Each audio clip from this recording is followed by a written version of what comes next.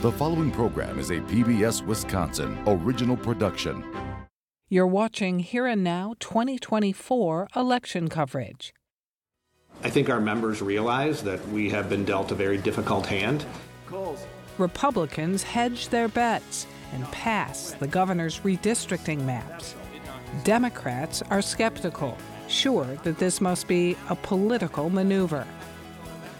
I'm Frederica Freiberg. Tonight on Here and Now, Congresswoman Gwen Moore on what she calls a sham impeachment, and the latest in clashes over border security.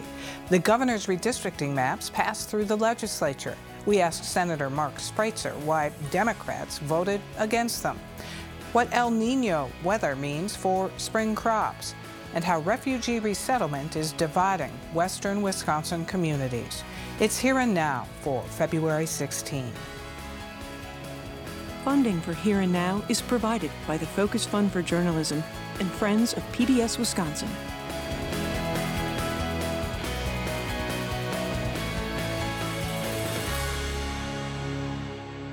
Last week, we talked with Wisconsin Republican Senator Ron Johnson, who told us he was strongly opposed to bipartisan immigration reform measures that were included in a bill to fund emergency aid to Ukraine and Israel. That bill ultimately tanked in the Senate. The aid funding was separated out, and Johnson also voted against that. This week, we hear from Democratic U.S. Representative Gwen Moore from Milwaukee for her take on all of this. And Congresswoman, thanks very much for being here. Oh, thanks for having me. So at this time, as you well know, it hasn't been called to the House floor, but what is your position on the $95 billion emergency aid bill passed out of the U.S. Senate? Well, I think that it was gift-wrapped Republican bill, in my opinion. Many of the immigration reform advocates were opposed to it because it was very, very strident. It was very heavily based on enforcement. It gave the president, not just President Biden, but any president, a great deal of enforcement powers, the ability to shut the border down completely after 5,000 folks had crossed during in a day's period of time, and to keep it shut down. It limited asylum claims, prohibited people from seeking asylum a third time, and it seemed to really disregard the welfare of children, which I thought was quite disturbing. And yet it was a bill that President Biden said he was willing to sign. It also re-engaged the United States in the Mexico, stay in Mexico policy. And it was a gift. It was 3/4, I think, of what Republicans had wanted in their H.R. 2 bill. And yet, they refused to move it forward. And I want to ask you some here in the more. House. I want to ask some more about that in a bit, but I also want to get your take on the emergency aid bill that would give $95 billion to Ukraine, for example, and Israel, and humanitarian aid to Gaza. What about this matter of giving this funding to Ukraine at this time? What is your position? So I think that what's really at stake is preserving democracy in Europe. And so I think it's really important to fund the initiatives in Ukraine. They're not a NATO partner, so we don't have any boots on the ground. And the least we could do is to provide them with that aid. I just don't get it, why Senator Johnson does not see that, does not lean into that. It's very puzzling. What about... And today we just had the Russian opposition leader die. We talked about it a little bit during the break, Rodrigo. It's hard to die of natural causes when you're 47 years old. Indeed. What about giving money to Israel at this time? What's your position on that? Well, I think it was part of the larger package. There were defensive weaponry there. I mean, Israel is in the middle of a war. and it's being attacked on all sides of its borders by the Houthis and Hezbollah and ISIS, as well as Hamas. And so I think that that it's very difficult to deny your ally assistance and aid while they're at war. But I do want to say that I think Joe Biden has really indicated very clearly that he wants Benjamin Netanyahu to sort of listen to our counsel a little bit more. And if we provide them with weapons, they ought to be used defensively, and that we ought to be more strategic in seeking out Hamas militants as opposed to carpet bombing the entire population. You know, the situation is very dire. All of the Palestinians have been forced into the southern part of Israel, Rafah. I don't know if people can see the map in their mind, but there's nowhere else to go except for the Sinai Desert. And of course, Egypt, very, very concerned about their saying that they could possibly retreat from the détente that they have had with Israel. I'm very disturbed that this has turned into a regional war, and very, very concerned, as we all ought to be.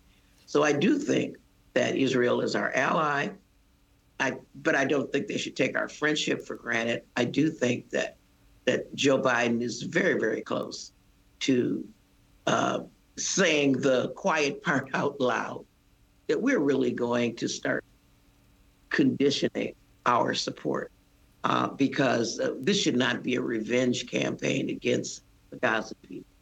Turning back domestic, Congresswoman, we know that Republican Congressman from Wisconsin, Mike Gallagher, voted against the impeachment of Homeland Security Secretary Mayorkas, as did you. What's your comment on his House impeachment, the secretary's? Well, you know, in polite company and on TV, I can't really say what I would like to say. But I think Mike Gallagher's vote really is indicative of the pressure that all of these Republicans are experiencing to do what Donald Trump wants them to do. And Mike Gallagher, someone who apparently has ambitions beyond the House of Representatives, decided to just take an exit. He voted against the big lie and not certifying the election. I noted that earlier in the 118th Congress. And, you know, he's thoughtful and he has courage.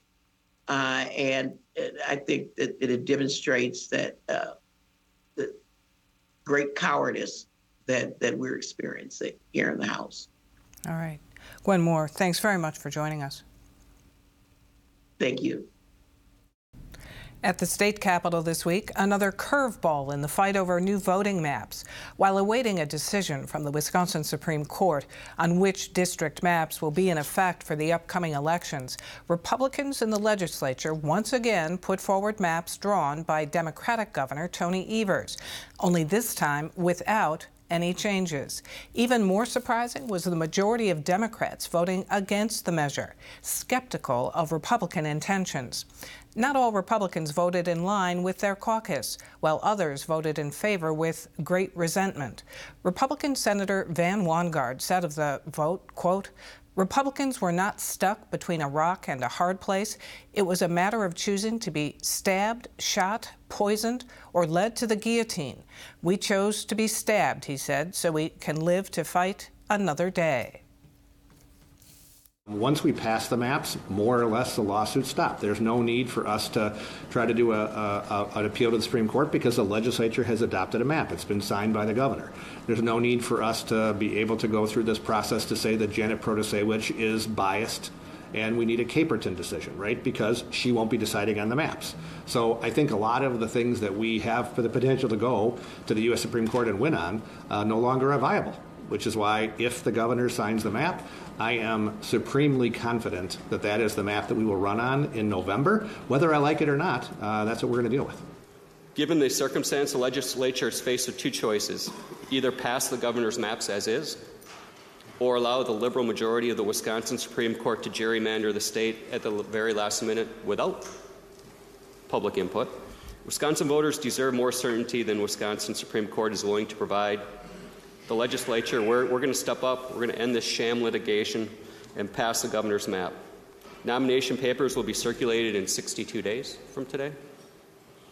The 2024 election is almost here. Passing these maps and having them signed by the governor will give Wisconsin voters the certainty that they deserve. And I don't fear the election that I'm going to be faced with my delicately sliced district now, based upon that the governor's lawyers must have put together. But I'm going to vote for these maps because the process that's underway in the Supreme Court certainly doesn't appear that it's going to take our arguments seriously or even consider them. So we kind of have a gun to our head, frankly, is really how it's looking right now. And I mean, I'm going to go out on a limb that says the governor, as he has already indicated, he said that he does sign these maps, because I really don't think he wants to be so hypocritical or so partisan that he would veto his own exact maps that he has put forth. I don't like this bill. I don't like what we're doing here today. I think it was already settled. I think we have a duty and a responsibility, and we did that. The dangerous precedent that's being set is that a Supreme Court justice can run making promises of the outcome of a case and then rule on that case. Governor Evers has until next Tuesday to decide whether to veto his own maps. He has said he will sign them into law.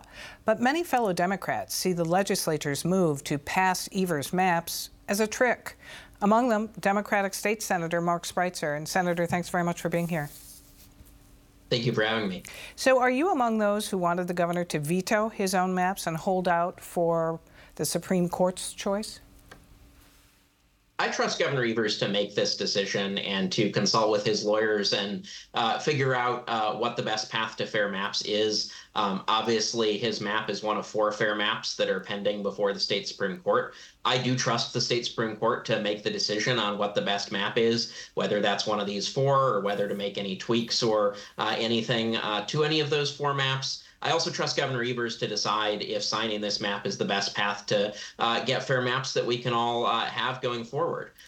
There was a question with what actually came before the State Assembly and the State Senate to vote on, that although it was a clean version of the governor's map, we had a question about whether the bill itself was a clean bill because it doesn't cause the map to take effect until this fall's election. And right now we have a map that is unconstitutional, that the Wisconsin Supreme Court has said can't be used for any future elections. And there's a recall effort against Speaker Robin Vos. There's a special election that's needed in the 4th Senate District. And so there's some unanswered questions if this bill is signed into law about what map those elections are held on and what map exists between now and November. Those questions could be answered by going back to the state Supreme Court and trying to get clarity, but that's something I think Governor Evers needs to look at as he's making this decision. And then we also just need to make sure that there's not any Republican tricks that would somehow make it easier for them to choose what court to appeal to and maybe get a conservative federal court to intervene here and stop us from having fair maps. And so those are all the things that are on my mind and that I hope are on Governor Evers' mind as he makes this decision. So on those 2 points, does it matter to you at all that the Legislative Reference Bureau reports that it added the language to the bill saying the maps would first take effect for the November 2024 election? I think there's a question of intent and there's a question of effect. So I take the Legislative Reference Bureau at its word that they added that language and weren't directed to add it for any political purpose, but that doesn't mean that it doesn't have a political outcome. And I think it still leaves open the question of what maps, say the Vos recall, should be held on and any future special elections. And, you know, LRB said that this is sort of the normal procedure, but we're not in normal circumstances. We normally normally aren't doing a redistricting process mid-decade because the state Supreme Court has found the existing map to be unconstitutional. So I think there's still some questions there. And one of the really unfortunate things, and one of the things that cemented my no vote, was that even though Republicans announced the week before their intention to vote on this map, they didn't actually put the amendment out to the public or to legislators in advance. They didn't go through the normal committee process. I'm the top Democrat on the committee that this underlying bill was in, and normally we would vote in committee and maybe adopt the amendment with the maps in committee. But instead, the bill was pulled out of committee without a vote at all. And we didn't get the amendment that put the governor's maps into place until we were actually on the Senate floor. That could have been put out all weekend for the public to look at. And for people to weigh in, but no public hearing was held. And this was really something that was decided in closed Republican caucus and brought forward at the last minute. And my question is why? If this is what you were going to do, why not just put it out for everybody to see? And then we could have raised these questions in advance of the vote. As to the question of whether or not the passage of the governor's maps opens the door to federal lawsuits, say, so many experts say that that is just not at all likely. I have certainly heard folks saying that's not likely, and I hope it's not likely. I hope that if this is the map, that we can all run on it and not risk further lawsuits. But I also know that there are very credible lawyers like Mark Elias, who has won numerous cases on election-related issues around the country, who've raised concerns here. I have not had a chance to talk to him directly. I am not a lawyer, and that's something where I wanted to take the cautious approach and say, you know what, this is moving really quickly. We don't have answers to these questions. I'm going to vote no, but the governor has plenty of lawyers around him that he's talking to, and I trust that if he decides this is the right thing to do, he'll either sign or veto this accordingly. Going all the way back to the beginning, and really with only about a half a minute left, how surprised were you that the Republican legislature took up and passed the Evers maps? I was surprised. Republican legislators just a couple weeks ago were talking about how terrible these maps were, but I think they ultimately decided that they wanted to control the process here and control their own destiny. And that's another reason I voted no. I don't think politicians should be cherry-picking maps. I think the people of Wisconsin should be picking their politicians, their elected officials. And so I just did not want to be in a position of deciding what map was best for political reasons. Leave that to the governor, leave that to the court. Senator Spreitzer, thanks very much. Thank you for having me. This winter has seen record high temperatures caused by a mixture of an uncommon weather event called El Nino and the more common climate change. Those warm temperatures caused a surprise tornado in Evansville last week, causing an estimated $2.4 million worth of damage. Here and Now reporter Aditi Debnath has more on what a warming climate means for Wisconsin. At the start of the new year, heavy winter storms hit much of Wisconsin. Along with bitter cold, storms brought more snowfall than the state saw in all of December combined. Although that snowstorm was not abnormal for a Wisconsin winter, the sub-zero cold felt extreme because temperatures before and after the storms were above freezing. February returns back to the unusually warm temperatures that marked the beginning of this winter. The unseasonable warmth is likely due to climate change and a weather event called El Nino, when rising temperatures in the Pacific Ocean cause a warmer winter and less snowfall. It also means a dry winter. A dry El Nino winter could prolong the effects of drought conditions in a third of the state. This has a particular impact on farmers. Although the snow is melting because it's warm during the day, at night it's below freezing, so the soil stays frozen. The frozen soil is unable to absorb the snowmelt and remains dry until the spring thaw, at which point farmers need wet soil to germinate young crops. This December marked Wisconsin's warmest and driest on record, with temperatures between 5 and 9 degrees warmer than average. About 740,000 Wisconsin residents currently live in areas of drought, particularly in the northern part of the state. While El Nino comes along every 3 to 5 years, the effects of climate change could bring these conditions in more Wisconsin winters to come. For Here and Now, I'm Aditi Debnath. Turning to western Wisconsin, the Chippewa County Board of Supervisors passed a resolution this week calling for a pause on plans to bring refugees to the Chippewa Valley. While the resolution is non-binding, it sends a message that mirrors some of the division within the community. Marissa Wojcik reports. We began just an exploratory process. Last spring, World Relief began looking for a community where refugees could find a new home. And we began a process of, consulting with local leaders, governmental leaders, as well as school boards, law enforcement, potential employers, apartment, landlords, local churches, and other faith and nonprofit organizations, and really came to the conclusion that this is a community that is really eager to welcome refugees. And we proposed that to the federal government, which has the ultimate authority on where refugees are resettled. In the fall, they held a public hearing, and local news began covering plans to resettle roughly 75 refugees in the area. I started to get many calls, emails, calls. Representative Karen Hurd's district includes the east edge of Eau Claire. Are we prepared? Do we have the infrastructure in place? And we'd like our city elected officials to be able to evaluate it. She said not being aware of the plans made her unprepared to address questions and concerns. It was just that the public wasn't aware of it. Because 75 people coming in from Minnesota or another state, they're coming here on their own. They have the money to come here on their own. They're moving their families here and they get a job. I mean, they're people like you and I. But these are people that are most likely going to be dependent upon services. World Relief says that's typically not the case. There's a very strong focus on the Federal Refugee Resettlement Program to help refugees find work within the first 90 days after they arrive and be economically self-sufficient as quickly as possible. And Western Wisconsin has a lot of job needs actually right now, so that we can provide people who are authorized to work was actually a win-win. I am supportive of people coming to our country as long as they're coming legally. So yes, absolutely, let them come. She says her issue is proper public notice and input.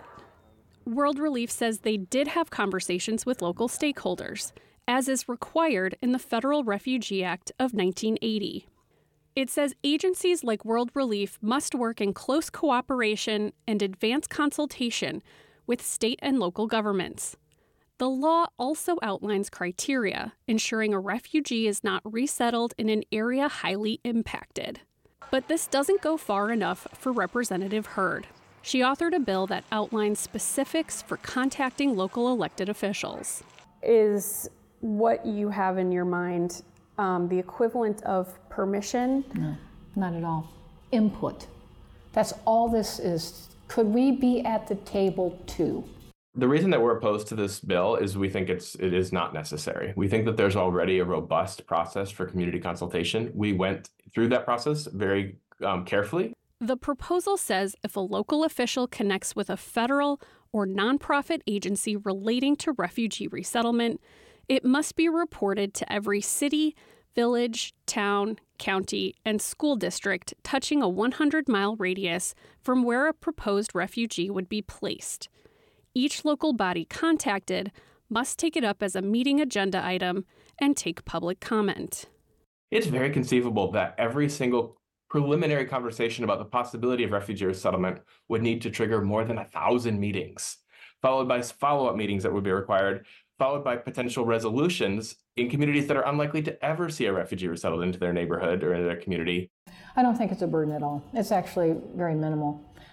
Because they just have to be notified, and if they want to be a part of the discussion, they can send a representative. So it'd be those interested parties that want to.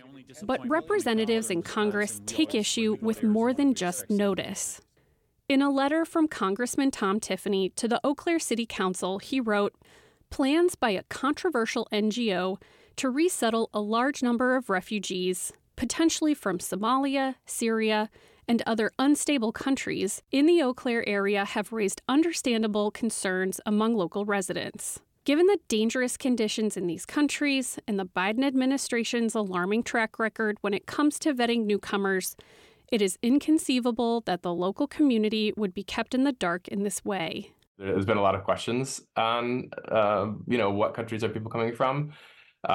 our view is that's the federal government's job to figure out, is to determine that these people have indeed fled a well-founded fear of persecution, which is the legal definition of a refugee, that they've been thoroughly vetted by our federal government. I think a lot of the concerns that people have are based on confusion, which is really understandable because the dynamics at the border, which are really important, are in the news every single day.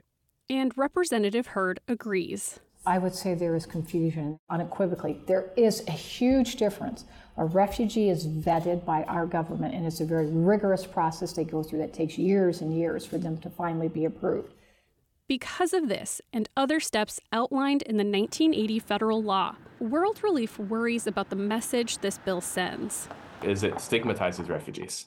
It implies that we need this notice and potential resolution process about the arrival of a small number of people from these countries. The narrative in the press and the community has been dominated by a small minority opposed to the planned refugee resettlement. In January, the Eau Claire City Council unanimously passed a resolution affirming support of refugees making Eau Claire their new home.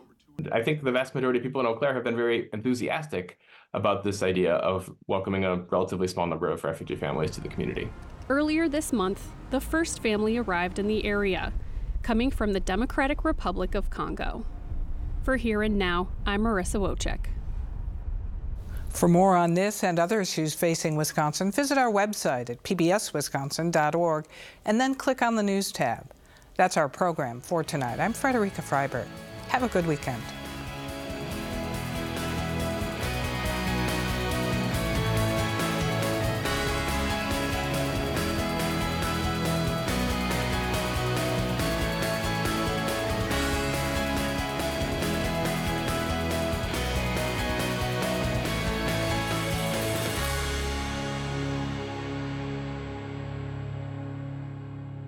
Funding for Here and Now is provided by the Focus Fund for Journalism and Friends of PBS Wisconsin.